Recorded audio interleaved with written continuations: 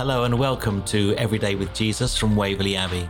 Today is Sunday, May the 21st, and our subject today is connection and belonging.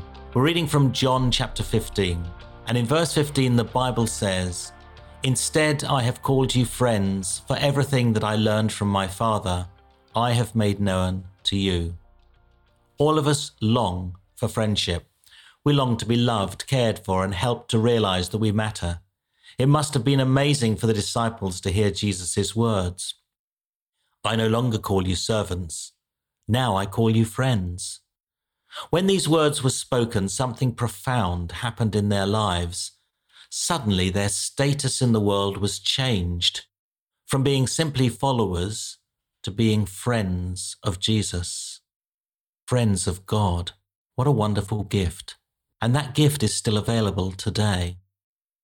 One way in which we could describe the church is that we are a community of the friends of God.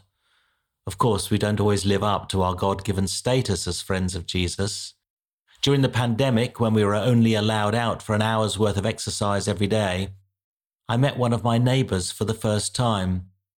Mary was in her 80s and rarely left her house. She said something to me that I will never forget. They are talking about social distancing. It feels like people have been socially distancing from me for years. It has taken a pandemic for people to start to notice me and knock on my door to see that I'm okay.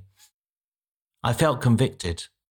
I claimed to be a friend of Jesus, but I wasn't living like one. Jesus' friendships were always for the marginalized, the outcast, the sinner, the lonely, the Marys of this world. To be a friend of Jesus requires that we, all of us together, reach out in Christ-like friendship to those who are ignored and forgotten by society. In a world that craves friendship and love, the question that must guide our lives is deceptively simple. What would Jesus do? So take some time today to think about people in your neighborhood who need the friendship of Jesus. Offer it to them. And now let's pray together. Lord, thank you for friendship. Help us to honor the status of being friends of Jesus and work with you to bring love, hope, and friendship to our neighbors. Amen.